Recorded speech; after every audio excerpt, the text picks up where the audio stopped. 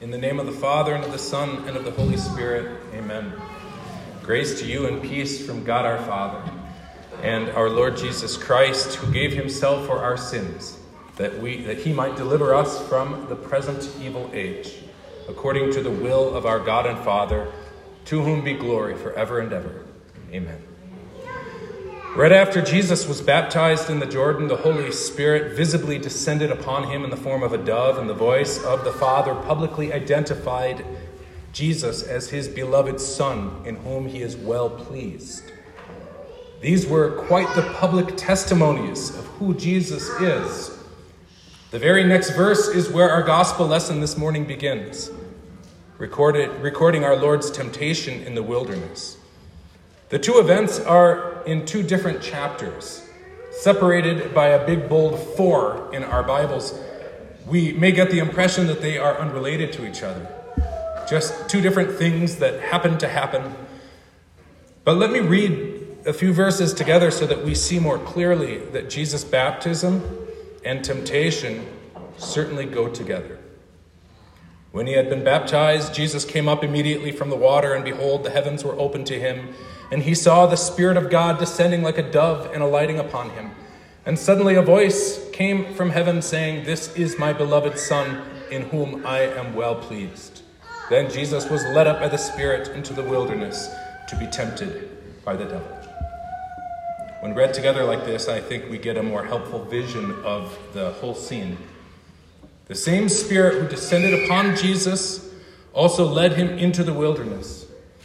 The Holy Spirit who accompanied such a clear and authoritative acknowledgement of Jesus as the eternally beloved Son of God, who as true man pleased God in all things, this same Holy Spirit immediately led Jesus to be tempted by the devil. Before we discuss Jesus being led and Jesus being tempted simply as something else that happened to him, or as just another thing that Jesus had to do, we must first know that being led by the Spirit in this way was just as much a testimony of God's acceptance and approval as both the voice and the dove. For, as St. Paul writes in Romans chapter 8, as many as are led by the Spirit of God, these are the sons of God. When we are tempted, it can feel like God is abandoning us, or else it feels like we are abandoning God.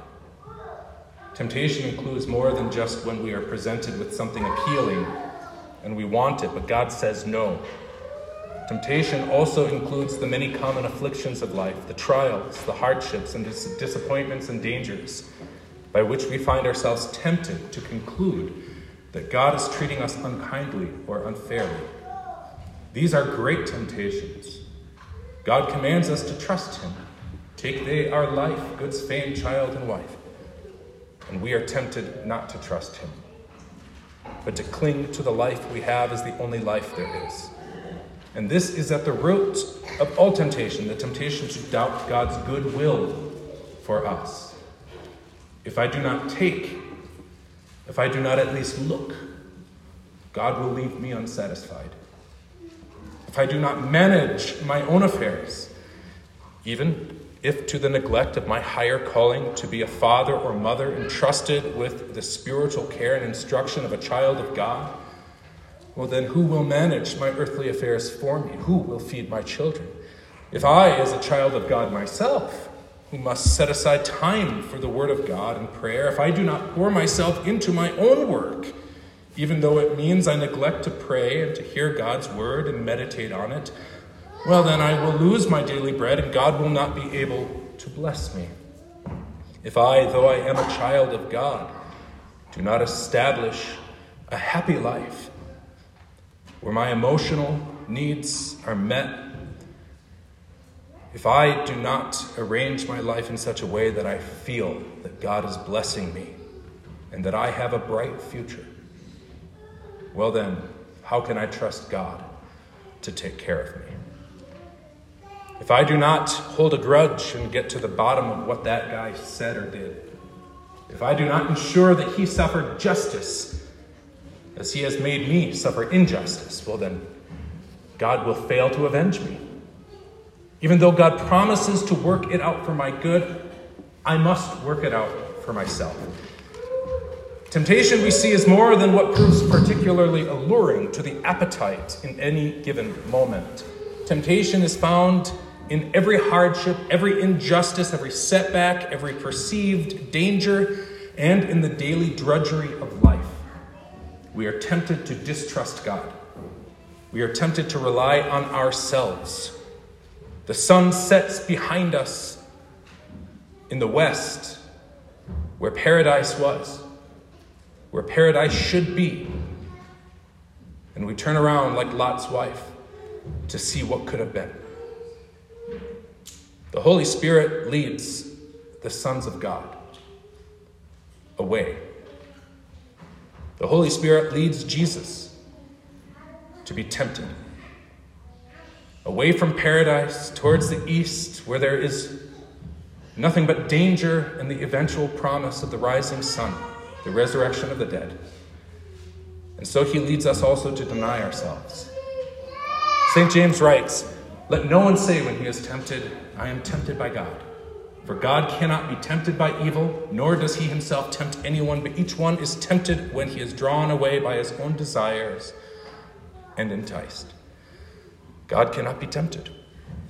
He does not lead us into temptation, but he leads the sons of God to face temptation. He leads those of whom he approves, as Jesus was publicly approved of when he was baptized. He leads approved of sons with everything they need to overcome evil. But God does not tempt. When we are tempted, it is because we have trusted our own desires more than God's promise. Plain and simple. The Spirit leads us where he will. He does not lead us away from God's approval. He lets us take it with him, with ourselves. He leads us where he will in order to teach us to cherish God's approval all the more and remember where we got it. He leads us where he will in order that we might make use of and rely upon God's word. And this is what Jesus did. By fasting as he did, consider, Jesus conscientiously laid aside and divested himself of every human strength and advantage. He did not need it. It would not help. He had God's approval. That's all he needed. He had God's word. He was baptized and anointed by the Holy Ghost. As surely as his baptism was a testimony of God's favor, so Jesus shows that every affliction is also a testimony of God's favor. Or does the Holy Spirit lead us to let go of God's promises? See how the Holy Spirit led Jesus to make use of them. Jesus was led by the Spirit of God, and so are you. So are you who believe that by your baptism you are claimed as God's own child. So are you who trust that God is pleased with you for Jesus' sake, not by works of righteousness which you have done, but according to his mercy through the washing of new birth and renewing of the Holy Spirit, whom God poured out on us generously. God tells you to believe this. These very words are written in Titus chapter 3 as plain as day. Jesus was baptized as he was, so that when we are baptized, according to his clear command, we too might know that God declares us righteous by grace alone and makes us heirs of eternal life with Christ himself through faith. Faith in what he promises us in our baptism. God tells the truth, and he tells us to believe the truth. He arms us with the truth. He says in Galatians chapter 3, "For you are all sons of God through faith in Christ Jesus. For as many of you as were baptized into Christ have put on Christ." This putting on Christ is a reference to clothing. It's beautiful. Those who rend their garments need new garments when their display of penitence is over. On Ash Wednesday, we're told to rend our hearts instead. That is, rather than a display of repentance, we ought to acknowledge our sin to God.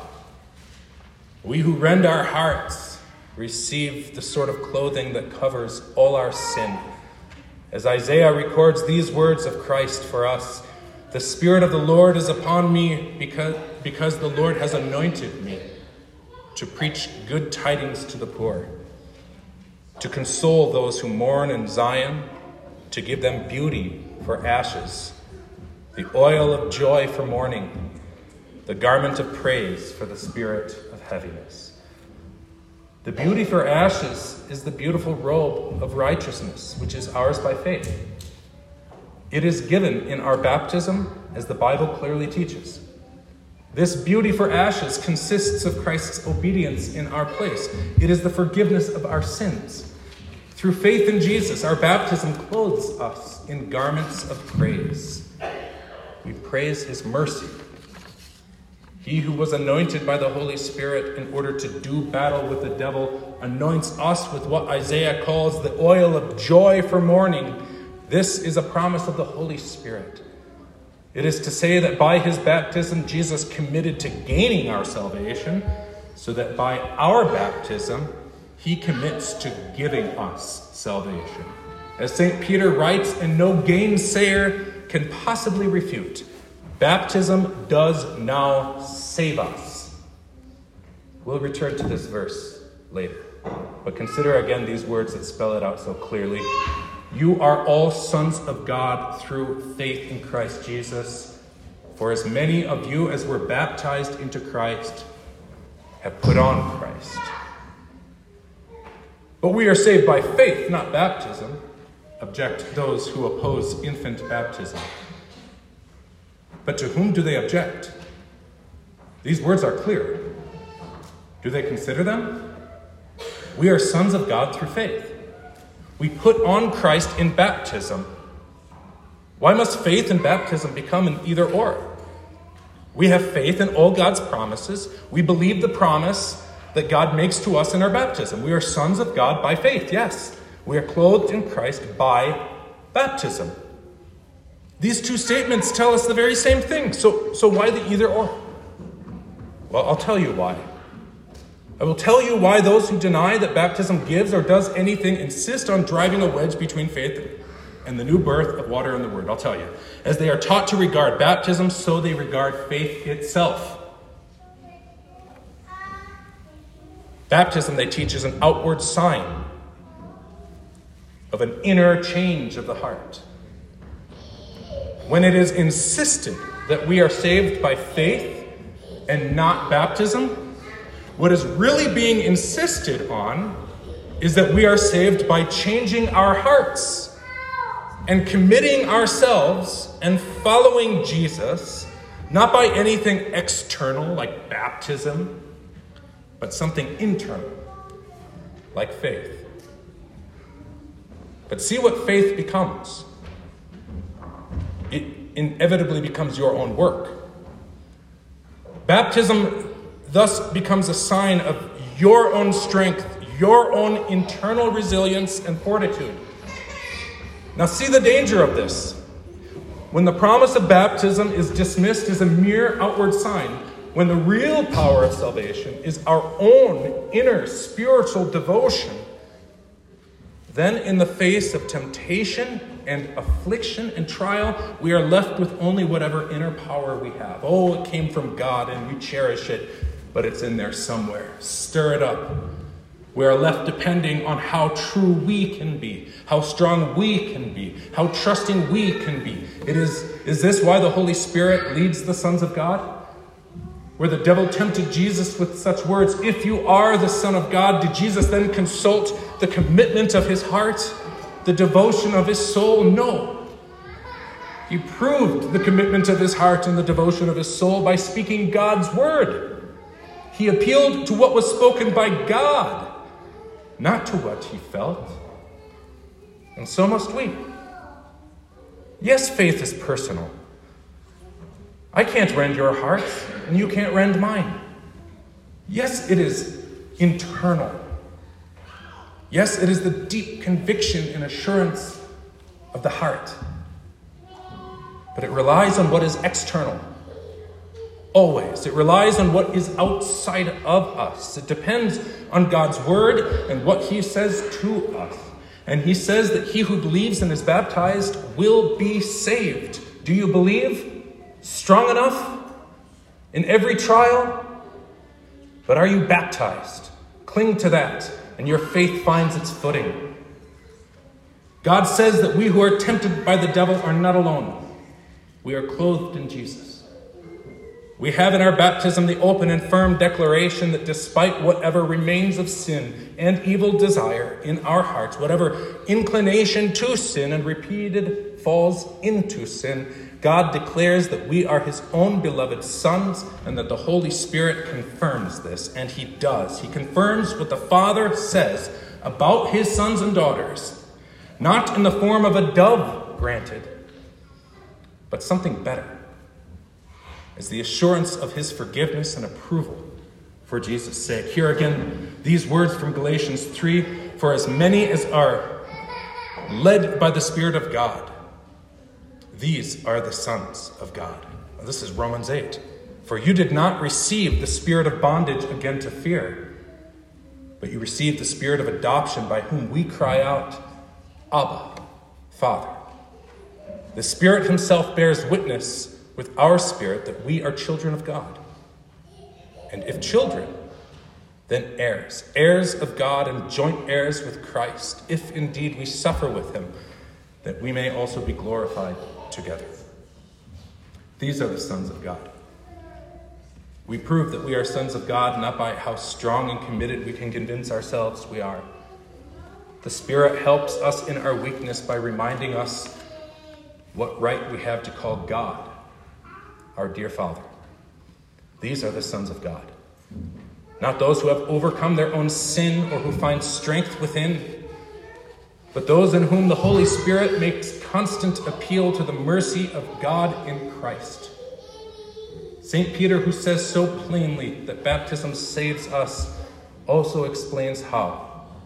Baptism does also now save us, not by the putting away of the filth of the flesh, but the answer of a good conscience toward God by the resurrection of Jesus Christ. And this teaches that the benefit of baptism is not that our temptations and weakness cease, nor that our old Adam is removed entirely. We must daily deal with our flesh. No, but God's promise in baptism is that we are enabled to drown him daily. We look to the east.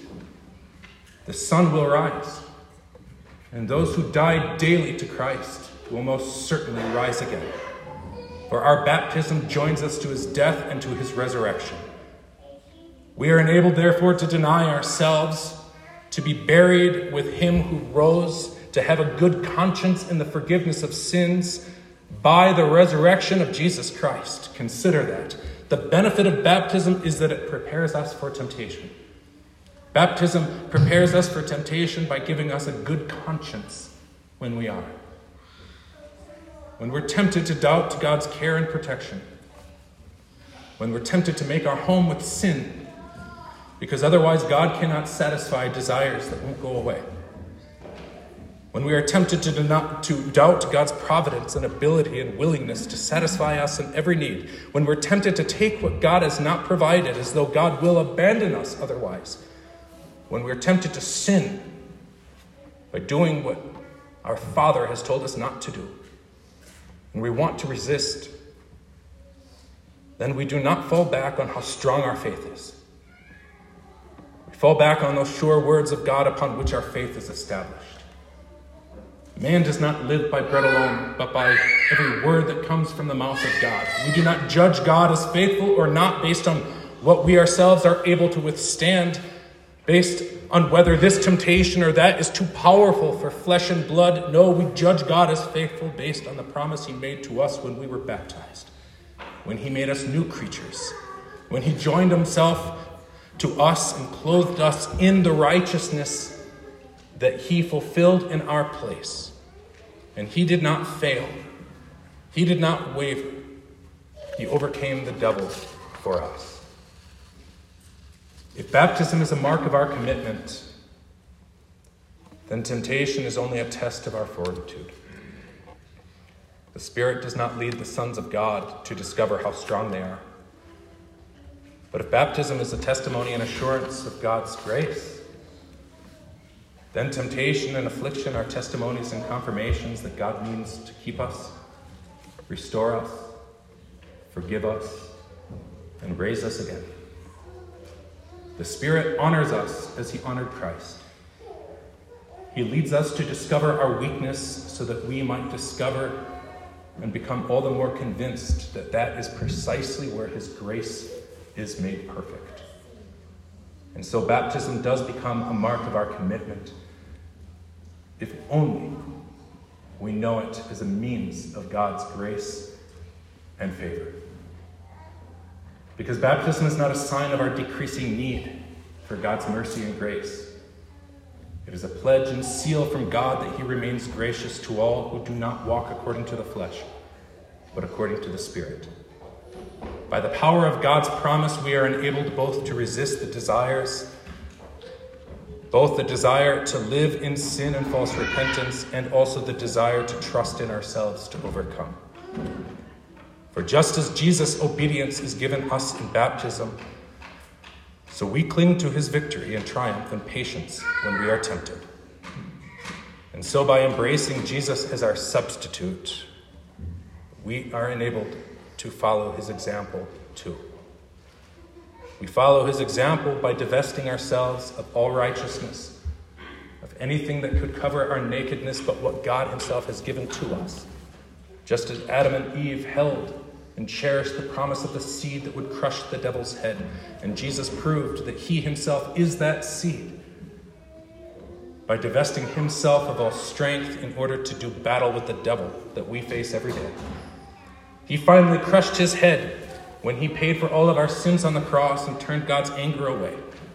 He is the seed of the woman, and better than some shadow, skin of animals, directing us to a future sacrifice, he clothes us in himself, so that when God sees us, he sees none of our sin, none of our weakness, but only the holy righteousness of Jesus.